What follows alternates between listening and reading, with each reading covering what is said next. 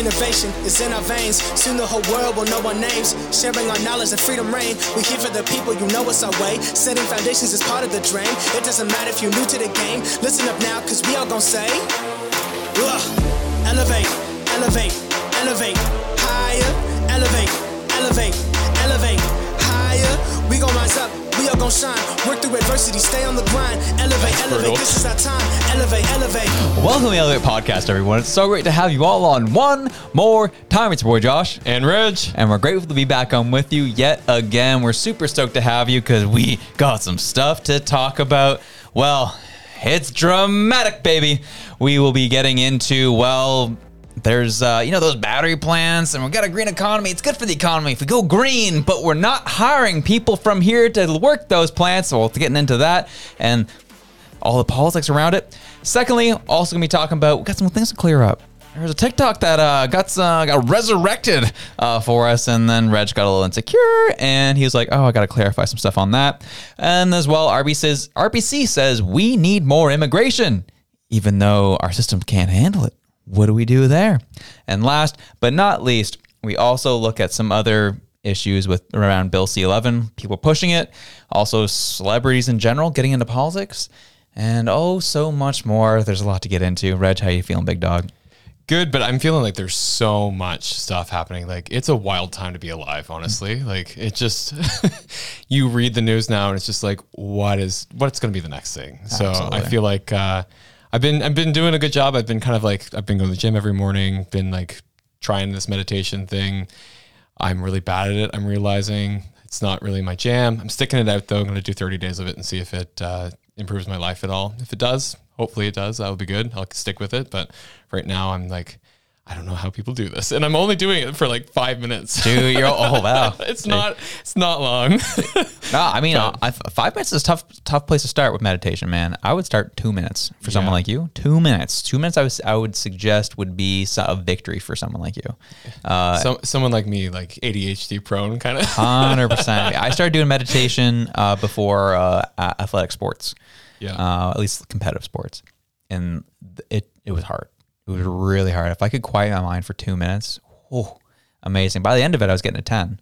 But like, man, it was tough getting started on it. Yeah. I'm finding it. It's a little bit. It's hard because I'm just like, this is woo woo. This is just ridiculous. Like, why do I not need to think right now? Why am I focusing on my breaths? But it is. I think on like a small level, kind of like quieting that impulsive part of my brain. And it's funny because I've been doing a lot of research into Daniel Amen. He's a physician down in the States who specializes in brain health and specifically in like anxiety, depression, ADHD, bipolar disorders. So a lot of mental health stuff. And he talks about how it's like, you got to do these things. You got to eat your ginkgo. You got to have your omega-3s and exercise every day and do your meditation and do your breathing and stuff like that. So I'm like, okay, I'm going to try and put some of this into practice, see how this works. I already failed a little bit because I went out for some drinks on the weekend and you're not supposed to drink. but it was really good and I enjoyed it. So I was like, okay, I didn't go crazy. I just had like a couple, but Yeah, I just had a couple beer. Good stuff. Well, that was probably solid 2,000 calories for you. Yeah, exactly. One sitting. Gee. Yeah, it's speaking of kind of crazy things that have been going on here in Halifax, Nova Scotia. We're going to start light because we're getting into the heavy stuff later, but we're going to stay light right now. Yeah, speaking of calories, right? Yeah, speaking of calories, we had a man here in Halifax, Nova Scotia, put up flyers around the city saying he was going to be sitting at a cemetery beside the Prime Minister's grave, eating 5 pounds of potato salad. And he said, rain or shine, we are putting this thing on. And he put on a show. He sure did. This man showed up and he showed out in the pouring rain with at least 7,500 people around him, I would say. And even the cops showed up to flash their headlights on him and let him be able to see what he's eating. He only got 3 pounds though. Yeah, I know. It was funny because the Halifax Examiner, they were looking at it and they said, at its peak, they estimated around 300 people came out at its peak. Like, obviously that dissipated in and out. But I was just like, this is wild. I love it. It's lighthearted. It's good, clean fun. It's just a dude eating potato salad. And people loved it. They literally ate it up. Dude, they were pumped about it. I had friends DMing me about this on Thursday, Friday last week. And they're like, you catching this? I was like, well, that's interesting. We'll see what happens. And usually people do stuff like this because it was such a, I mean, we have like a screenshot of it here of just like the flyer is awful. It's all like, who's going to show up to this? A lot of people showed up to it. It kind of added to the fun of it, right? I don't know if you remember in Toronto a couple years ago, they had Dead Raccoon TO. It was trending. The raccoon died, and they were trying to get the city of Toronto to come clean it up, and they wouldn't. So basically what they did is they just memorialized this raccoon. They put like pictures and flowers and candles, and it was just getting outrageous. It was like spilling out onto the street, the amount of crap people were bringing for this like raccoon memorial. And eventually the city came and cleaned it up. But people just had like so much fun with it. And like, this is exactly what this reminds me of. Or the agave plant, like back in a couple years ago. People just need a release. And like, this is awesome. Like, it's stupid.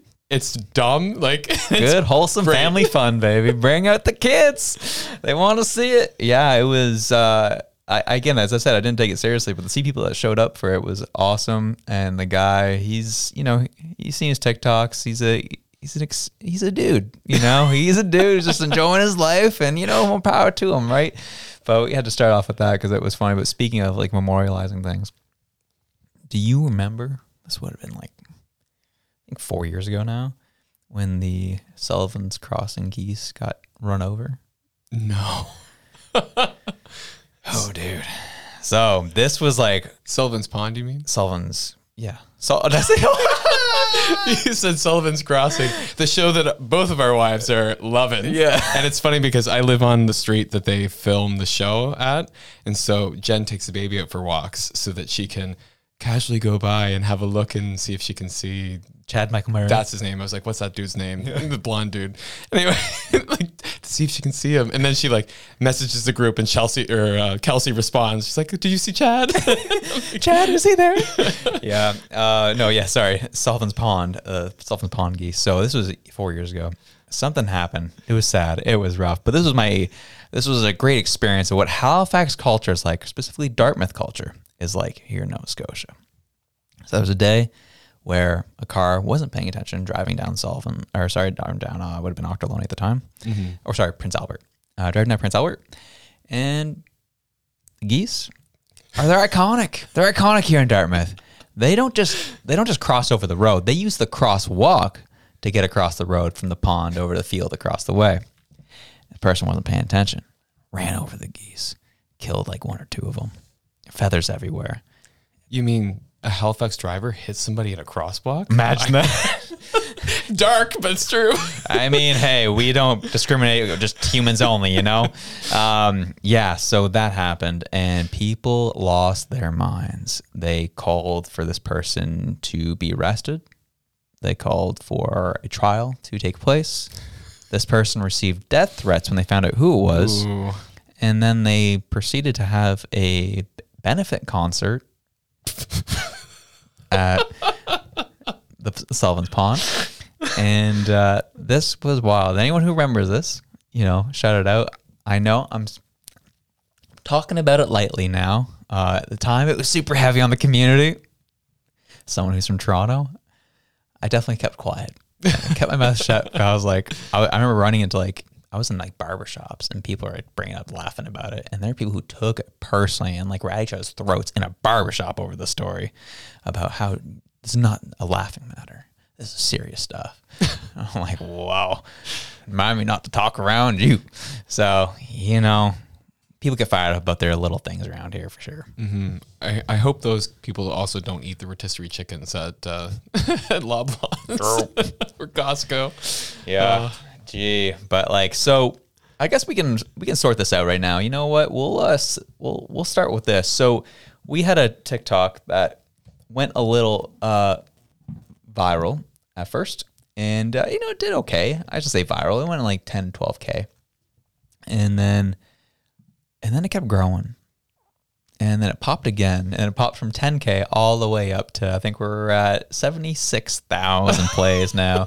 And Reg was messaging me saying, oh man, I wish that wasn't going, because I messed up. I didn't fully get all the details involved, But here, we'll play this first, and then we'll jump into the details.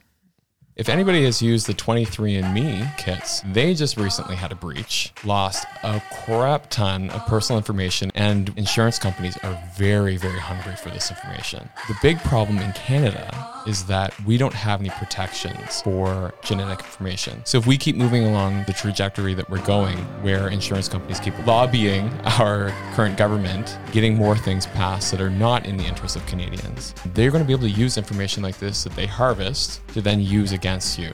To say, oh, you're 23% likely to have breast cancer in the future, we're going to take that into account when we adjust your rates. And the Senate, in their wisdom, actually recognized that, put forward a bill to protect the genetic information of Canadians. It went to the House of Commons and Trudeau's Liberals shot it down. We golf with the insurance companies. They don't want this. Speak for yourself, sir. What happened there? So that's 98% correct. The big thing that's not correct in there is the fact that we don't have any genetic protections because, and this is actually where I was like, actually really grateful for the people on TikTok that like, they called me out. They're like, no, Reg, we passed that bill. It actually passed. I was like, that doesn't seem right. I remember a different story. That's because where I stopped following that story was where it got defeated.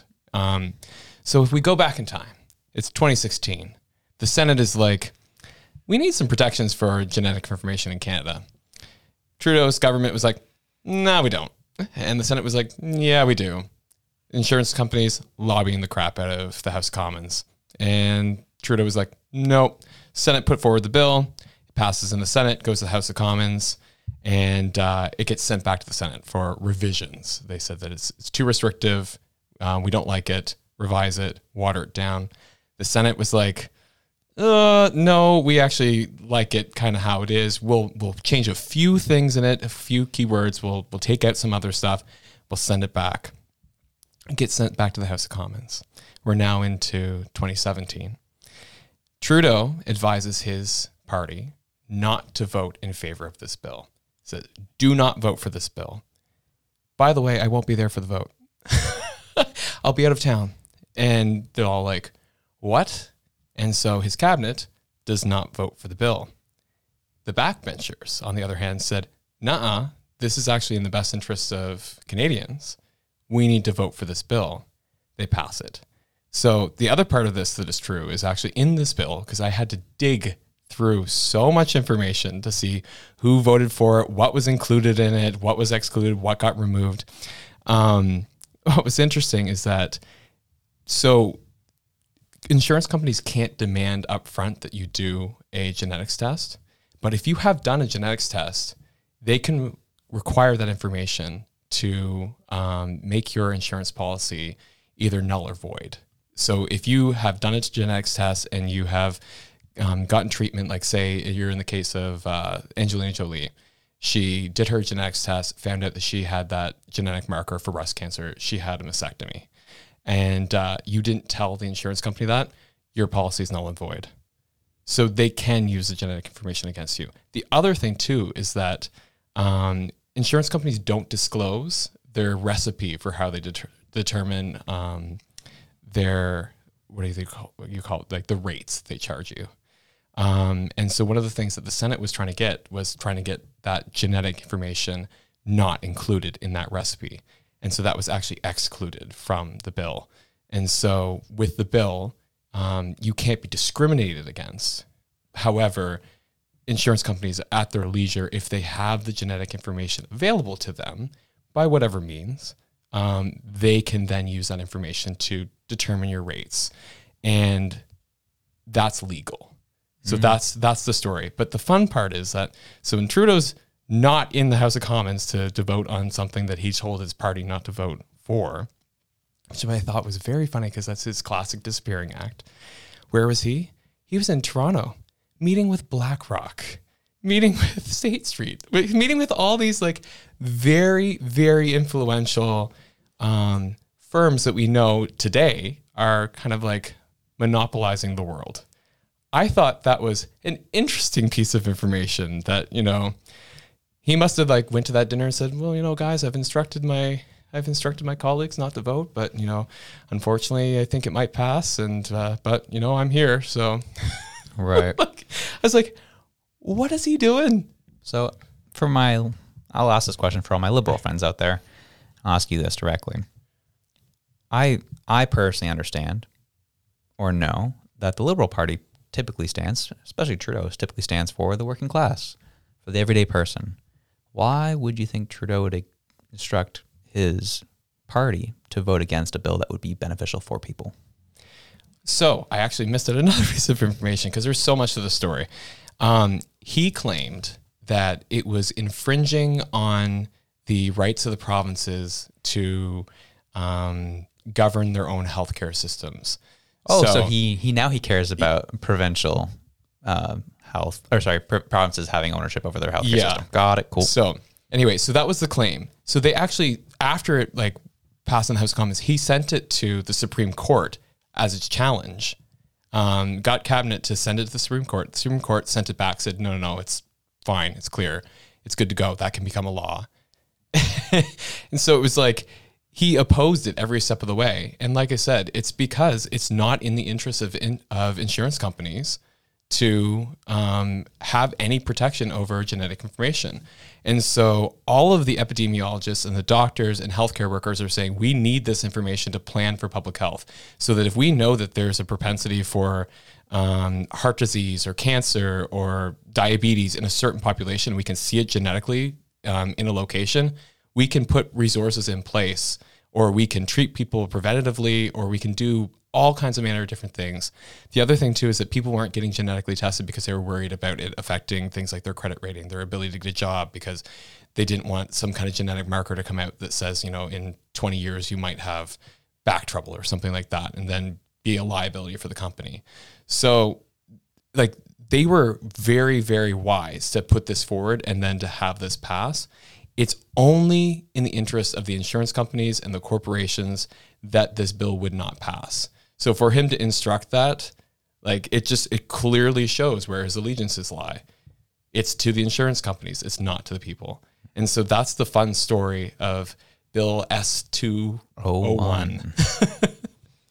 Very interesting. Yeah, like that one I just have a hard time with, right, Reg? Because I've just always known the Liberal government, specifically Justin Trudeau, is one who is always making sure he's looking out for us and making sure he's fighting against the big businesses and big corporations. Mm-hmm. I'm shocked that he would instruct his party to vote against our good natures. Yeah, I was aghast, And obviously, I'm being super sarcastic with all this. I was clutching my pearls, But it just comes back to, mainly because this has been a week of, I wouldn't say reckoning. That's a little drastic, but opened my eyes a lot. As we've been posting more on TikTok again, or just on different social channels, I'm starting to see a lot of people from particularly the left who attack us consistently on things we post, things we share, our stances on things. And anytime I've asked a question, for example, I can't remember what the video was, but someone who's left-leaning said that they would never vote Pierre Poilievre because he's a racist and misogynist. Didn't even say that. No, they said that they are just really concerned and about some of the things that he's been talking about in some of his rhetoric. They would never want him in. They want Justin Trudeau in. And then I had to ask, what about Pierre Poilievre is concerning to you? What about his rhetoric has been of an issue to you? And that's what they said. He included tags of misogyny in his YouTube videos, for one. And there's so many other things, but only name that one. And it's just stuff like this where people come in not the most informed, but coming in with their feelings, and coming in with their biases of what they think is right or how they think the world works, and not actually looking at the facts of what's happening around them directly day to day. And that's why I'm obviously just trying to spell this whole thing out with the Bill S-201. The people who claim they're on your side, always be criticizing them. Always be looking at them with a critical eye. This goes for the people who listen to the show who tend to be right-leaning. The minute Poilievre's in, I hope you're critical of everything he does, because the left's definitely going to be that way. We all know that's coming. But make sure that you're honest and making sure that your politicians and your MPs are standing up for you, because let's get real. There's a lot of riotings out there where they're just going to be planting conservative MPs who aren't really in the community. It's something Jennifer talked about on our show a couple weeks ago. These people aren't really locked in with what's going on in your community. So make sure you're holding them accountable, those MPs accountable for taking care of your community, advocating for you guys, doing their job, essentially. Just because they're wearing blue doesn't mean that they're going to be looking out for you. And the same thing goes to the other side. Just because they're wearing red doesn't mean they're advocating for you. You always got to hold their feet to the fire. Yeah, exactly. And I actually really appreciate people who held our feet to the fire over this TikTok, because it made it a really interesting story. Because it was funny, because at first it was just like, you know, in my mind, I was like, Trudeau shot this down. This is annoying. And it's like, no. Trudeau was devious and then absent and then at dinner with BlackRock. And I'm like, this is scandalous. Like, what is happening here? Sent it to a legal challenge with the Supreme Court, like was doing everything. And then his backbenchers came forward and said, no, we actually are voting in favor of the Canadian public. So my question to the Liberal Party is, where are those backbenchers now? Like when they look at what's happening to this country and they say, you know, okay, well, before when we saw something that was not in the interest of Canadians, we stood against and voted against our cabinet, voted against our prime minister. Why aren't they doing that now? Where's that backbone now? I think, because you said that was back in 2016? 2016, 2017. So yeah, definitely in those days, early days, first 2.5 years of Trudeau's reign as prime minister, it was a lot easier to go against him because you didn't know who you were dealing with at first. And then, you know, you start seeing them dismiss certain people when they start speaking up. And I think as time went on, especially when you hit 2020, people are afraid for their jobs and afraid to speak out against this man because he's as Roseanne would say, a little tyrant. and you know, he has tyrannical tendencies, 100%. And what do you do with someone who has such a big ego, who controls your job for the most part? Yeah. Are you going to speak up? People, I'm someone who likes to think of someone, I'm somebody of integrity. I don't really care what's on the line. If it's wrong, it's wrong. But if it's right, it's right. I will speak out against it, no matter what it's going to cost me. But that's not everybody. People are people, and we are self-preserving by nature. So if you speak out against the leader of your party, and it means you're going to lose out on your $250,000, $300,000 salary every year, and then you'll actually have to start thinking about what you're going to cut with your family, what expenses you're going to cut so you can make budget. That's concerning. That's spooky. I don't want to. That's not, the people out there aren't worth my family. It's hard, right? And it's hard that people are actually in that place. And like I said last week, I was like, we just need to actually have some kind of real check and balance. I remember like doing politics in university and then being like, the check and balance is the voter. And it's like, no, it's not. Like we get a chance like once every 4 years, once every 5 years to like cast a ballot. And like Jennifer said, like, you know that UBI is coming as their golden ticket, and it's going to sway a lot of people because they've created a system right now where people are in dire straits and people are worried about where they're going to make the money up for their payments on their home, their car. Like I was looking at the amount of like delinquencies that are up for vehicles now. It's just absurd. And the amount of luxury homes, like Ontario is just like, their real estate market is melting right now, and people are worried. People are scared. So I'm looking at this going, yep, we've got our landscape perfectly ripe for Trudeau to come in and be like, by the way, everyone, we have UBI now, but it's going to vary regionally, and it's going to also vary based on your income, and it's also going to maybe even vary based on your political leaning. Like, we'll just take the U out of the UBI on that. Yeah, absolutely. It's the me-BI because I get to have the final say on who gets it. We all love that. Yeah, I think you bring up some good points there, man. And that's kind of where I guess that's kind of the tone for the rest of this episode is things starting that we're learning, things that we're discovering. We're just going to be very honest from what we're coming from, what we're seeing, and how it's going to affect us directly. I think Daniel Falk he's a real estate guy, right? He's an economist. That's what it is. I think it's Foch. Is it Foch? Yeah. Whatever. In the spirit of Fair play. We'll find out, I guess. And but he was talking about when these interest rates get cut here in June. yeah, Yes, supply and demand makes sense that prices are going to rip.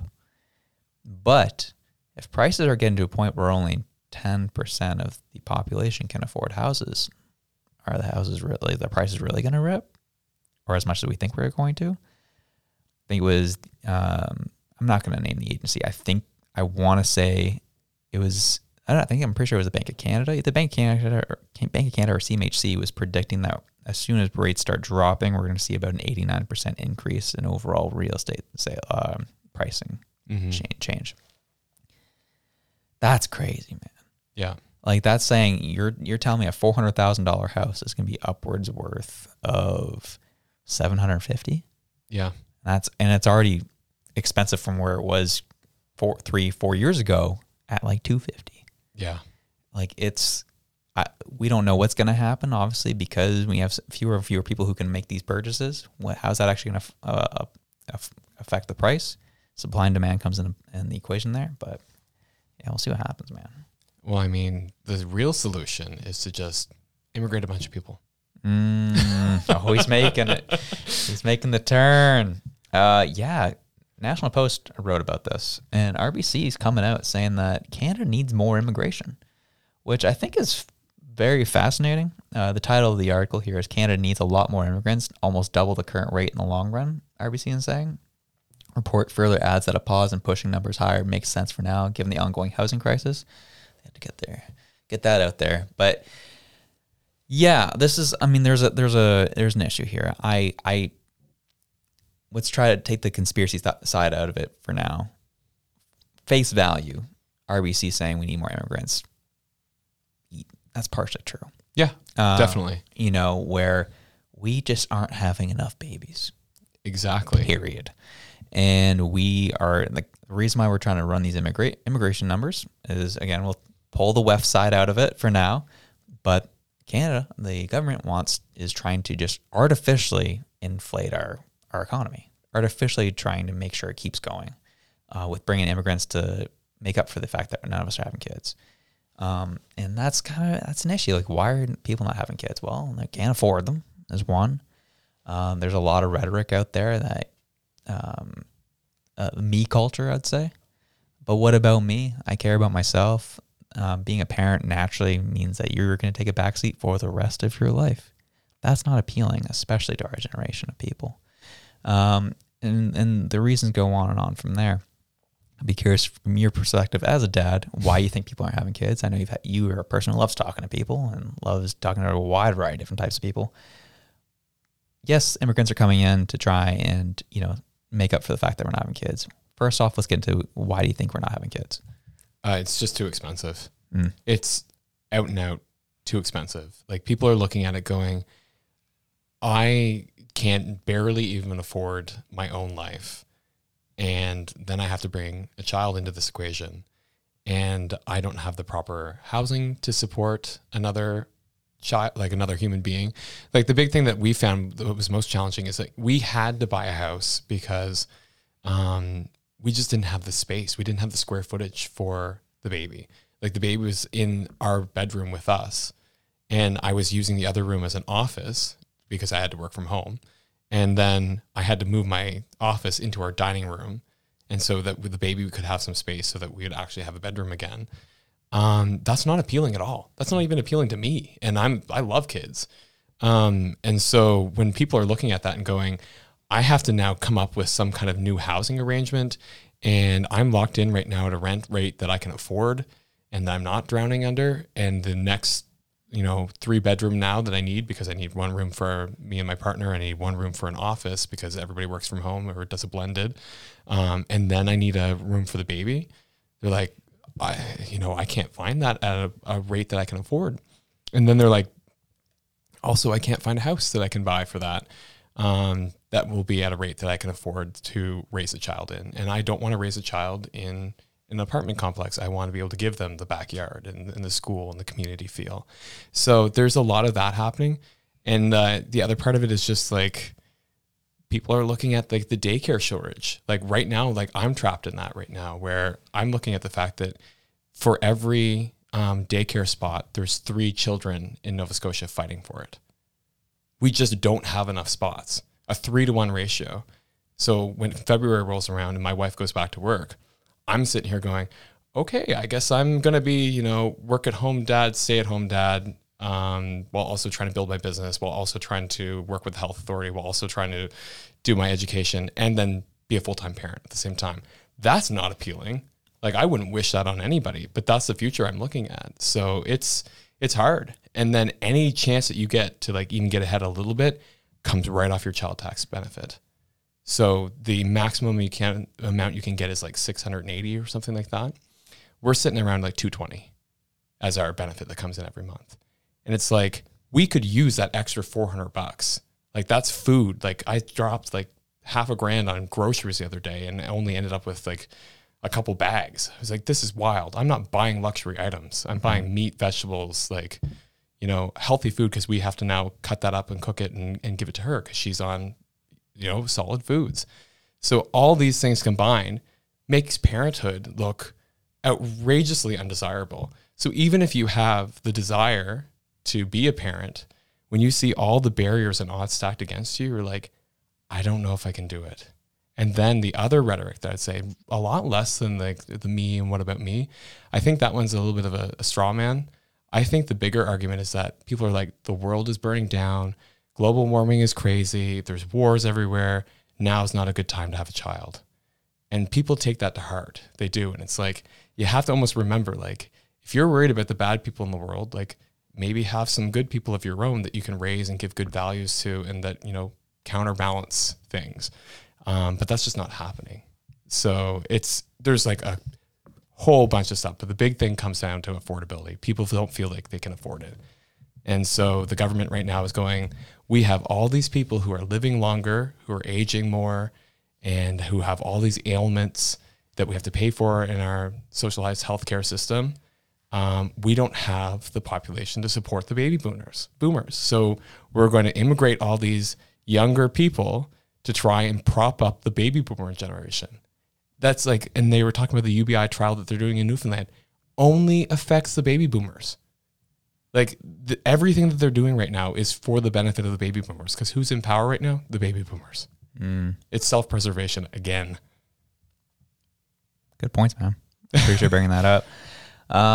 Yeah, I can see it's interesting. You kind of bring up the idea of it, the me idea being a straw man argument.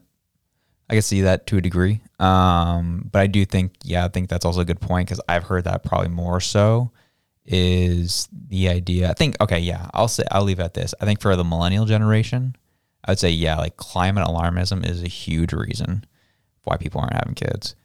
It's a conversation. It's consistent in my friend circle of like, everything's burning up and the weather's out of control and no one seems to care about it. They just that's the narrative I hear consistently. And I think that is a huge concern. How do you convince people to have kids? Well, I think that comes down to trying to make it appealing. Like, how do you give supports to new parents? Daycare is a huge issue. I was talking to just a recently new friends of ours who are about to have a kid, who were told that as soon as you conceive or before you conceive, put the name down at a daycare. Yeah, it's going to take 2 to 3 years at the least to get in. And there's like, well, baby's not even here yet. How does he have a name? What do I do? It's like, well, baby, whatever your last name is. Yeah. Baby Manzer. Exactly. And like, that's just kind of where we're at here in Nova Scotia. And I'm sure there's other parts of the country that are feeling that way too. Most of the country is. Yeah. So people who listen to the show, they understand it. They feel the pain. And those who are parents would be kind of curious to hear more of your perspective on this, and just throw it into our show. Send us a DM, whatever it may be. Talk to us. We want to hear more from you on this issue. But I think these are some real problems of why we're not having kids, why there's less people being born here, and being able to help out. You know where they did it well? Quebec. Oh, no. Quebec did it well. Screw off. You know how they did it well? They were like, oh, we need more Quebecers to boost the French language. So they gave massive amounts of money to families in Quebec to have children. And it worked. It worked. Quebec's population went up because amazingly, if you give parents the financial means to take care of their kids well, they start having kids. Imagine that. Imagine. Yeah. So it's like a really easy way to like help the rest of Canada is like looking at the child tax credit. Stop putting all these like limitations on it. Just give people the full amount. That's step number 1. Step number 2, increase the amount. Like, make it attractive to have kids in this country, and then people will actually have them. So here's this is one I hear comes up quite frequently, especially when it comes out to giving money to people who have kids. You then have the issue of this tends to happen, or people bring up the argument that you have the mom who then has 5, 6, 7, 8 kids with like 7 or 8 different partners because they get the money from it. And then you have more kids that are then relying on a system because some of these people are not capable of raising children. How do you defend against something like that? And like, do you think that's an actual argument?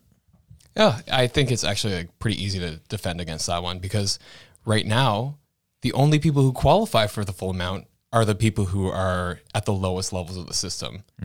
So of course they're going to take advantage of that because they can.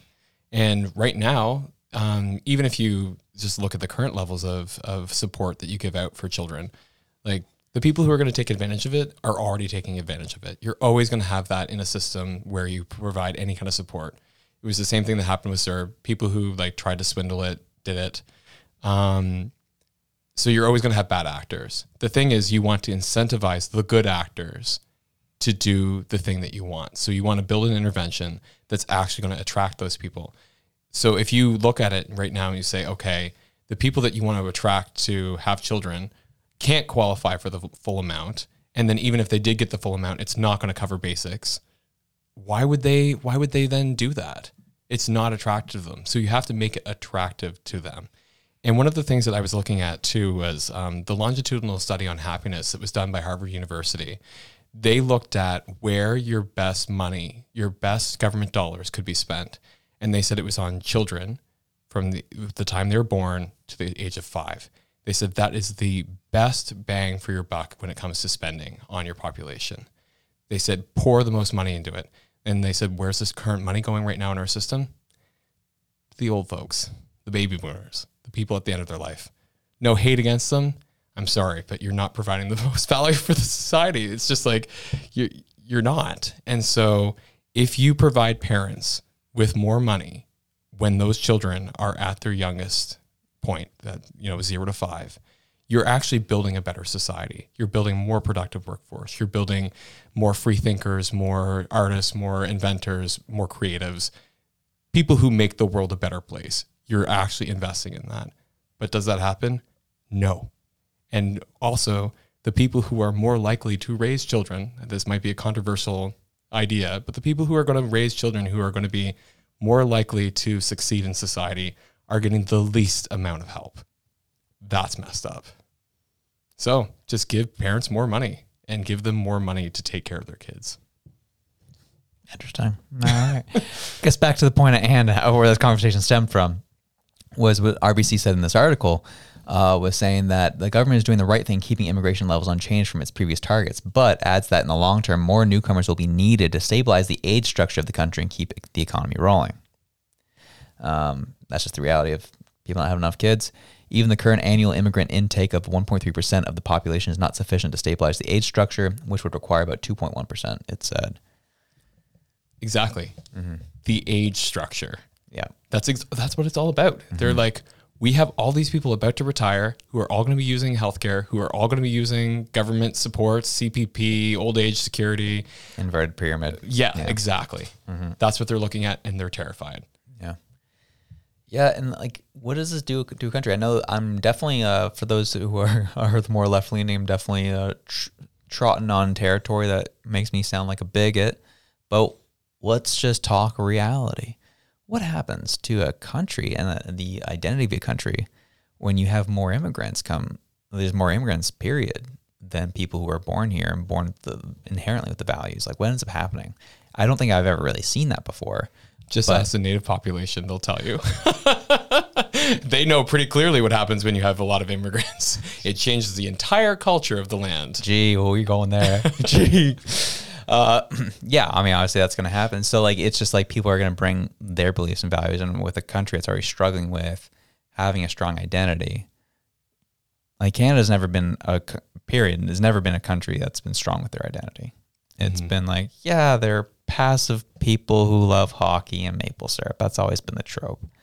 Whereas like, what's the trope with America? Freedom. America, guns. Eagles. Yeah. You know, red, white, and blue. You know, Do that in a small town. but you know, like obviously it comes with, you know, its drawbacks at times, but that is one culture that's trying to be subverted right now that they're having a hard time with because it's so ingrained in them of like, just, that's who they are. Canada's super easy to mess with because we've never really had a strong identity. I personally don't believe we've ever had a strong identity here. Yeah, I kind of agree with that too, because I look at it, and when you ask Canadians, you're like, what are you proud of in this country? People say free healthcare. And then they kind of look like, well, but you know, like healthcare's not doing so hot right now. And they're like, so they mull it over and they're like, oh, you know, we have the Charter of Rights and Freedoms. It's like, oh, well, but you know, like if you don't believe what, you know, the going belief is of the day, then you're kind of ostracized from society. And it's like, you know what I mean? So we're watching a lot of our like golden rule values, you know, just kind of being crumbled. Absolutely shredded. Yeah. Swiss cheese. Yeah. Yeah, I would agree. And that's kind of been my thing too in general. Whereas like, I don't know how it happened. I grew up in cities my whole life, which are typically left leaning. But somehow I came out of that with more right-leaning values. Don't fully understand how that happened or worked. And I grew up in the country and have more left-leaning values. Yeah, we're walking contradictions out here. Which makes it a good conversation, though, because honestly, like, maybe it's just our personalities where we reject the belief system that's kind of imposed on you. Because I grew up in an area where it was like, you wore camo, you had your hunter's orange hat, and you got your moose ticket, and, you know, you drank beer and Jesus, and like, you know, drank beer and Jesus. Yeah. Well, oh yeah. And that was life. And it was like, you read a book, you were gay. And it was like, oh, okay. Yeah. And I think that's probably where you and I are very similar, and what we have our similarities is we've never really done well with authority. No. Period. And so anyone who's imposing anything on us we're going to go the opposite way. And that's probably what we're seeing there. I know. And like the worst part too is like, I had to come to that realization after my last job where it was just like, man, why is it that I always get in trouble with like senior leadership? Never like my coworkers on the same level to me, not even like the manager level above me. It's always like the most important person. Why do I have such a problem with that person in particular? Yeah, I have a problem with authority, I guess. Surprise. Yeah, here we are. Yeah, it's this is the whole vibe of the show is the calling out authority. Period. Yeah. That's where this is going. But yeah, it comes back to the issue again. This is how I grew up, of just having like, I was because of having more right-leaning values, I was proud to be Canadian. I was really proud to be Canadian. Any American who crapped on me for being Canadian, I went at them 10 times harder. Like when I was younger, I was really passionate about being Canadian. As I grew older, I had other values that trumped my residence, where my residence is. But I remember being asked by somebody, it's like, well, you're Canadian, you're proud to be Canadian. What does it mean to be a Canadian? That was the time where I was like, I actually don't know how to answer that question. Mm-hmm. I don't know why. Hockey. Maybe we're good at hockey, but I remember I was 16 years old at the time, and someone asked me, I'm like, I don't even know what that means.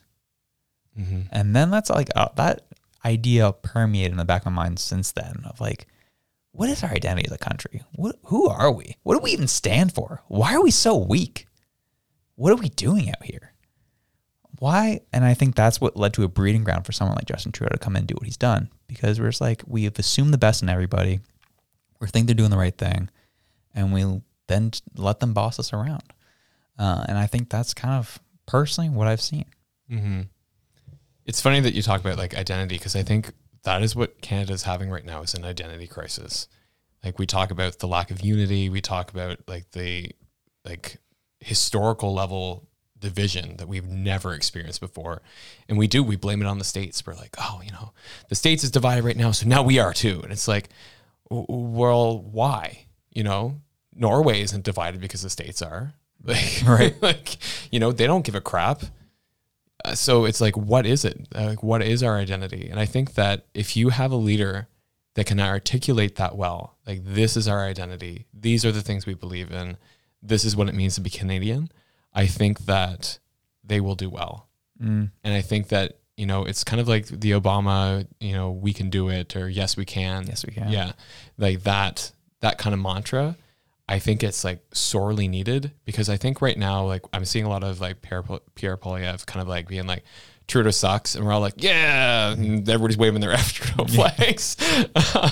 But I think at the same time, you need to be like, and here's why we're great. And I don't think that message is happening. So I think that it's gotta happen, but I don't know how you do that skillfully at the same time as saying like Trudeau sucks.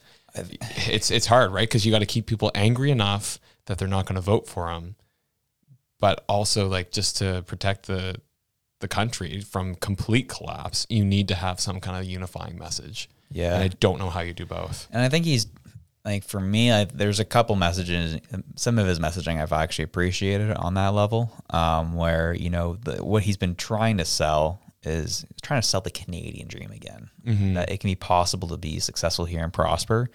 And his go-to is like, doesn't matter if you're Chen or you're Smith or you're Singh or you're Davis, you can succeed here in Canada as long as you put in the effort and you try your hardest. That's what we want to restore here. Like, he's done that speech a couple times, but I think he's going to really hit on that come like an actual election cycle. As he said, like we've talked about it time and time again, he's just seeing him in interviews, he's very calculated. Oh yeah. And there's a reason why he's just that's all. He's just harping on the Trudeau sucks drum. And I think it's purposely, because I think he's waiting to start actually getting his real messaging out there. We'll leave it at that. We'll move on. But so, battery plants, baby. Oh, I know. The global news coming out. This came up in a group I was a part of, which I thought was really interesting. But taxpayer subsidized Stellantis battery plant potentially importing international workers. What's going on with this, brother? So this is now over in Ontario, in Windsor, where they have a battery plant that they're looking to put it forward, and that they had built with taxpayer funds. And the promise has always been, if we move away from oil, we go to a green economy, we'll have jobs, we'll keep jobs, won't lose any jobs, and we'll have a cleaner, better country. And they build a battery plant, and they say, hey, South Korea, can we bring some workers up here to work in this plant? Because we're not going to have any Canadians work it. I shouldn't say that. There are some Canadians working it, but they are a bunch they're pulling up from another country to come work here for a tax-funded battery plant. We built it, but we're going to bring in the jobs from out of the country. How does that make sense? This was the whole promise of the Liberal Party, and they broke it again. Mm-hmm. What the heck is going on, Reg? Well, I just think it's interesting because I think it was it 3,000 jobs that they had promised with this money.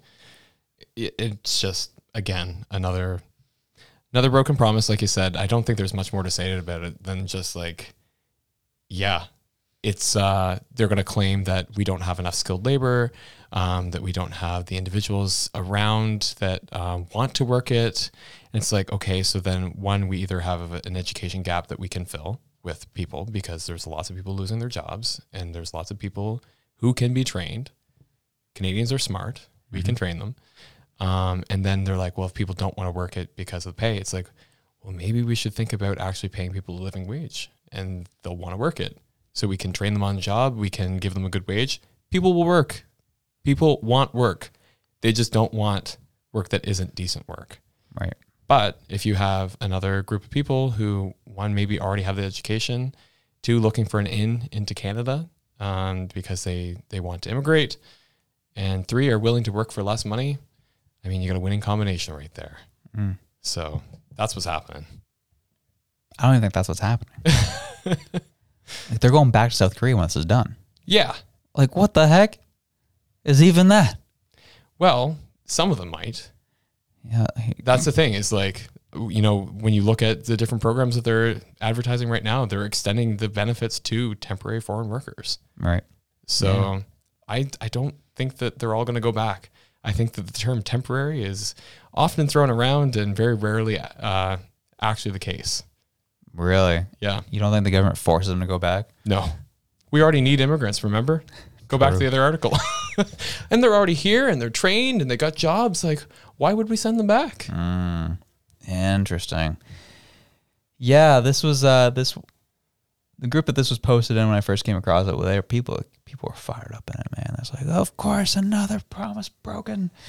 But questions in this article, it says, questions began swirling, however, after temporary foreign workers from South Korea started arriving in the city with indications that more than 1,000 international workers could be landing in Windsor in 2024. Gee. And here we are. We just thought it was an important story to touch on, but the other thing that we do need to talk about. Look at that. We expect 1,600 South Koreans traveling to work. That's over half of the amount of jobs that they had promised. So Over half. Over 50% of these jobs they promise is going to people from outside this country. Want to see the proof? Proof is in the pudding, babies. All right, I'm just going to pull this photo up here. All right. So this is the Liberal MP for the area. Irek Kuzmirzik posted this tweet. In the 2021 election, I promised to bring home EV and battery manufacturing for Windsor. Tecumseh. Oh, baby, that's a good one. Through the hard negotiations, we remained steadfast that we would secure the battery plant and thousands of jobs of our community. Promise made, promise kept, jobs delivered. Praise God. He says, you should see the hundreds of workers now working and building our battery plant. Wait till you see the 3,000 plus workers building the batteries inside. More jobs means more workers building their future, their families, and our community right here. That's why Liberal. Like, bro, get it figured out, bud. Yeah. The audacity of posting that in September 8th, 2023. That didn't age well. No. What a guy. Yeah, that did not age well. What's also funny is that, I don't know if you saw, but Toyota is talking about actually having solid state battery technology. And what makes that special is that right now, lithium ion batteries rely on liquid state. And that's what makes them kind of dangerous. So that if you have some kind of accident or something like that, and that fluid gets out, it's explosive. Right. People get incinerated. That's why everybody's like freaking out. And it's also what makes it so harmful to the earth is you need that lithium to keep things at a liquid state. So Toyota is coming out in the next 1 to 2 years. They've said that they have figured out the solution to solid state and they're going to be rolling out all their vehicles with solid state. What happens to this multi-billion-dollar complex that we just bought and now we're building to build liquid state batteries? Like, I don't know. It's just wild. Probably goes with the all the vaccines that they bought and never used and threw them out. Yeah. Or talking about New Brunswick again, when they promised Sears that they would build all these call centers in New Brunswick and funded it with taxpayer dollars. And then 2 months later, Sears went out of business. Oh, wow. We love Canada. We love giving our corporations money. Like, just to screw us over. Holy smokes. Well, as we kind of wind down here, this is something we definitely need to talk about. Pollsters are getting lit up in this country. People are not happy. Specifically, people on the left, people who the polls don't favor their side, they're not happy. So this came about just last week. Interesting, Jennifer L. says, liberals here on Twitter are now resorting to threatening, name-calling, and spreading conspiracy theories about pollsters and people who post polling numbers here in Canada. Surprise, surprise. People aren't happy with what the results of these polls are. And I'm starting to see a lot of these left-wing accounts that I follow saying the same thing. They were blocked by Polling Canada, and many of their friends are being blocked by Polling Canada, and they're seeing it as a badge of honor. So look at these comments on this post. So Vicky Campbell says, "Yeah, I'm blocked too. Isn't that special? Ha ha ha." And Aaron Tarantino, I should say, "I blocked them after they sent their bot farm after me for calling out their lies and disinformation tactics. I'm blocked too. They have become a rogue and keep reposting their fake polls. They must have been bought by the conservatives." Goes on and on and on, as you can imagine. Lol, I blocked them first. It's crazy to me, these people. It just keeps getting worse and worse. Those poll results are seemingly well what, that doesn't even sound like, that's not even English. But they're saying that these polls are fictional. Polling Canada isn't a real polling organization. And you know what? You're technically right, because do you know what Polling Canada is? They're not a poll company. They're an aggregator. All they do is aggregate all the polls across the country and show what the results are. And people are not happy with what the stuff they're posting. So I'll pull up Polling Canada's account right now. They had to do this after all the attacks they've been getting. "We do not conduct polls." A content aggregator is an entity that pulls together web or media content applications or both from online sources for reuse or resale. And people are coming after them because they're not posting the favorable results of what's going on with their party. So what are these people? Are these people going after CTV News? Posting this for an Ipsos poll? Or Nanos, I should say? When they got 35% conservatives ballot support, 27.7% ballot support for the Liberals, 21.7% for the NDP. People yelling at CTV for posting this Nanos poll because it doesn't post favorable results from these. Get out of my face, man. It's unreal. People, you all wasting my time.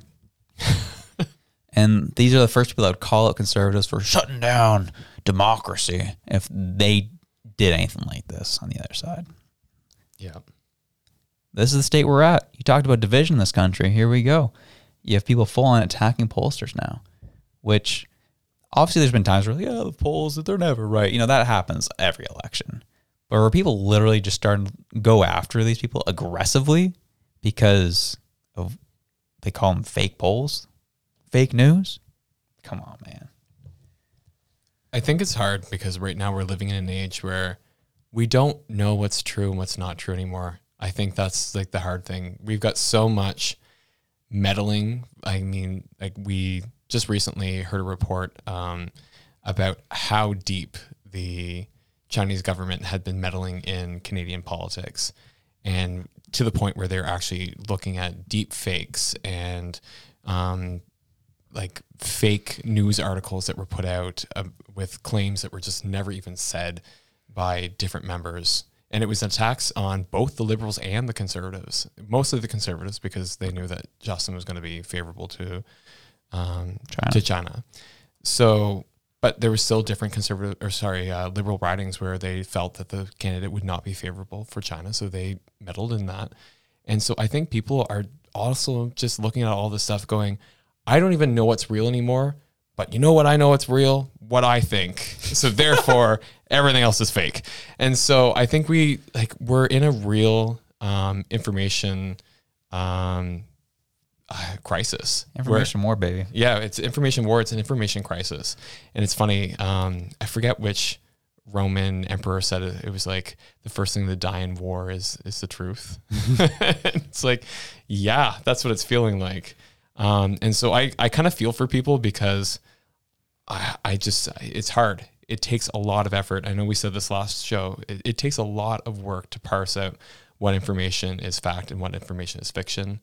And then, yeah, I still say I hate the whole like misinformation, disinformation, whatever that word is.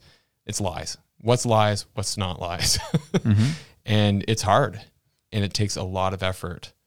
And oftentimes, even things that aren't direct lies are just kind of somebody's opinion, like ours, somebody's opinion on a topic. And then, people take that as gospel truth, run with it, maybe expand on it a bit more with their own opinions. And eventually you get something that's completely morphed out of reality. And yeah, then you just have this crisis. Yeah. And then the other part is that people aren't seeing the humanity in another person, and they're not actually saying, okay, why does this person think this way? What is this person's values? What does this person actually believe?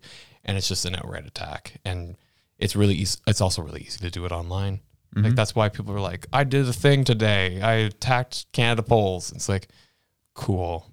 Congratulations. Like, you did it. Yeah, well, this girl, Vicky Campbell, she's pretty, or I should say woman, Vicky Campbell's pretty prominent, at least on the left. And this is the issue, again, what I have with what's coming up with this next election in 2025. The stuff that people are saying and how they're othering people and how they just say things that have no truth to them whatsoever. I point to this tweet.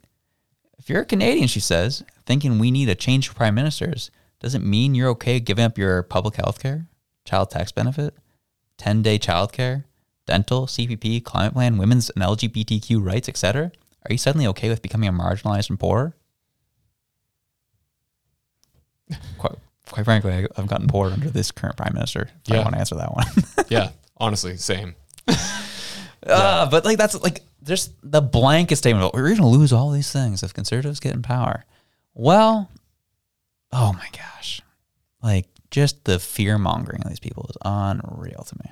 See, and like I look at this and I'm like, there's things I can pick out of there that'd be like, yeah, there's things I'm worried about. Public healthcare, that is something I'm actually worried about under a conservative government.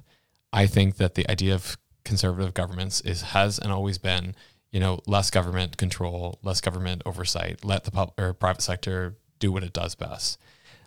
That concerns me about public healthcare. So yeah, that one I'm like, okay, we're not going to give it up. Are you kidding me? It's enshrined in our rights and freedoms, like healthcare. Like that's not happening. That's one of the things we identify being Canadian. Yeah, it is. You know what I mean? But yeah, so that's not going anywhere. Is it going to be probably weakened if they allow private entities into the ring? Yeah, it might look completely different than what we have right now, and that is something I'm genuinely worried about. Child tax benefit, that's not going anywhere. That's still staying there. $10 a day child care, I don't know. That one might be up for grabs. Who knows? Mm-hmm. But nobody's really said anything about that, so it's weird that that's included. And those are not even barely accessible as it is now. So they're not. Yeah. Like, so as a parent with a kid who may eventually go into childcare, not accessible for me. Quite frankly, it doesn't exist. Yeah, basically. Dental, they're not going to roll that back. There's no way. CPP, we have no idea what's happening with that. Alberta might throw us a wild card. They might not. They might be just like blowing smoke right now to try and like make waves. Who knows? Climate plan, yeah, probably. The current one we got sucks. So like carbon tax, you're totally right. That's going. Yep. See ya. Women and LGBTQ rights, no, that's not going anywhere. That's already in our constitution, our Charter of Rights and Freedoms. That's not going anywhere. Like women are not suddenly going to lose rights and become second-class citizens, and neither is the LGBTQ community. Yeah, that's not happening. And frankly, like you said, I have become poorer under this current government. My dollar is worth way less than it was before. Like, yeah, my groceries are burning a hole in my pocket. Like, dude, it's like as someone, we're gonna laugh about it, but as someone who's like heavy into Bitcoin right now, like it's really discouraging to look at how much a Canadian dollar is worth for Bitcoin versus what an American dollar is. Yeah. And that's been a huge indicator to me of how bad the Canadian dollar is falling right now. It's a joke. We're like $1.37 for an American dollar right now. Mm-hmm. I think when Trudeau took over, like it wasn't great, but we were like $1.15, $1.16, something like that. And it's just tanked, and it's getting worse. And that's what I'm saying. Like I'm trying my best to get out of the Canadian dollar as much as I can. Everything's toilet paper at this point, dog. And that's what investors are doing. Yeah. And so that's why like everybody came at us over our comments on the UBI. Like, what do you think is going to happen if like one, our dollar is already worth garbage right now and we can't buy our necessities? You throw a bunch of more money at people and hope that makes it better. It's like, no, the money's already worthless. True. Like look what happened in Germany post World War. Like they had like wheelbarrows going full of money because it wasn't worth anything. Mm-hmm. And like, that's where we're heading if we keep down the path that we're on. So yeah, if some of these things have to get cut so that we don't, economically collapse, that's the way the cookie crumbles. That's like, the way it crumbles, man. I mean, we've all had to make cuts in our own lives. Everybody has. So, I mean, that has to happen at the top too. Yeah. I'm just thinking that like maybe the first thing to go shouldn't be dental. Maybe it should be the Governor General. Maybe some of all those mansions that we currently pay, or the fact that when I was looking up Bill S-201, all around those bills, like every second or third or fourth bill was just like a bill to give money to Her Majesty the Queen. It was just like, why are we, and like you look through it and it's like, this many members voted in favor to send the royalty like this much money. And it's just like, why are we still doing that, Canada? Why?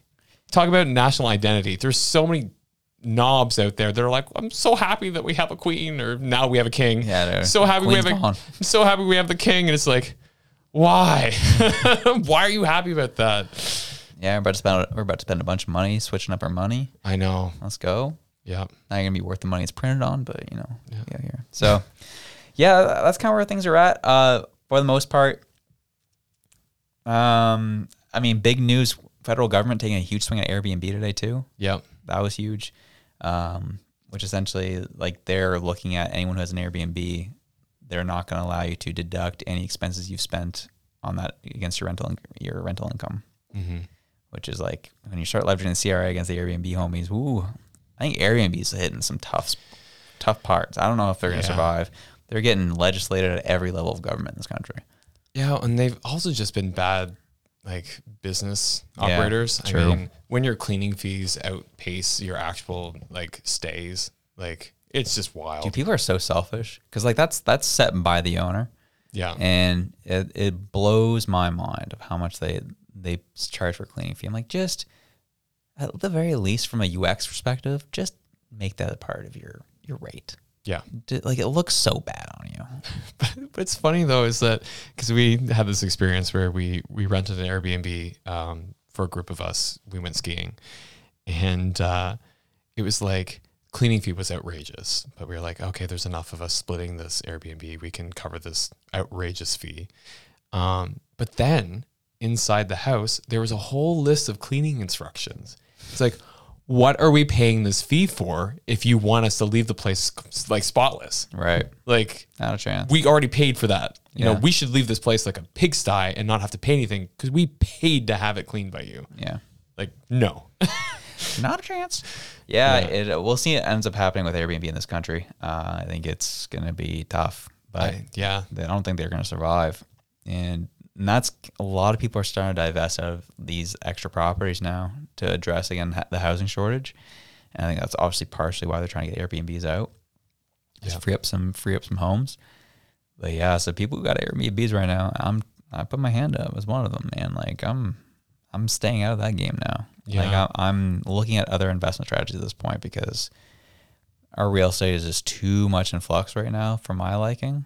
I've got the properties I want, and we're gonna keep them as is. But like anything that's kind of additional, like an Airbnb or something like that, it's going a big one.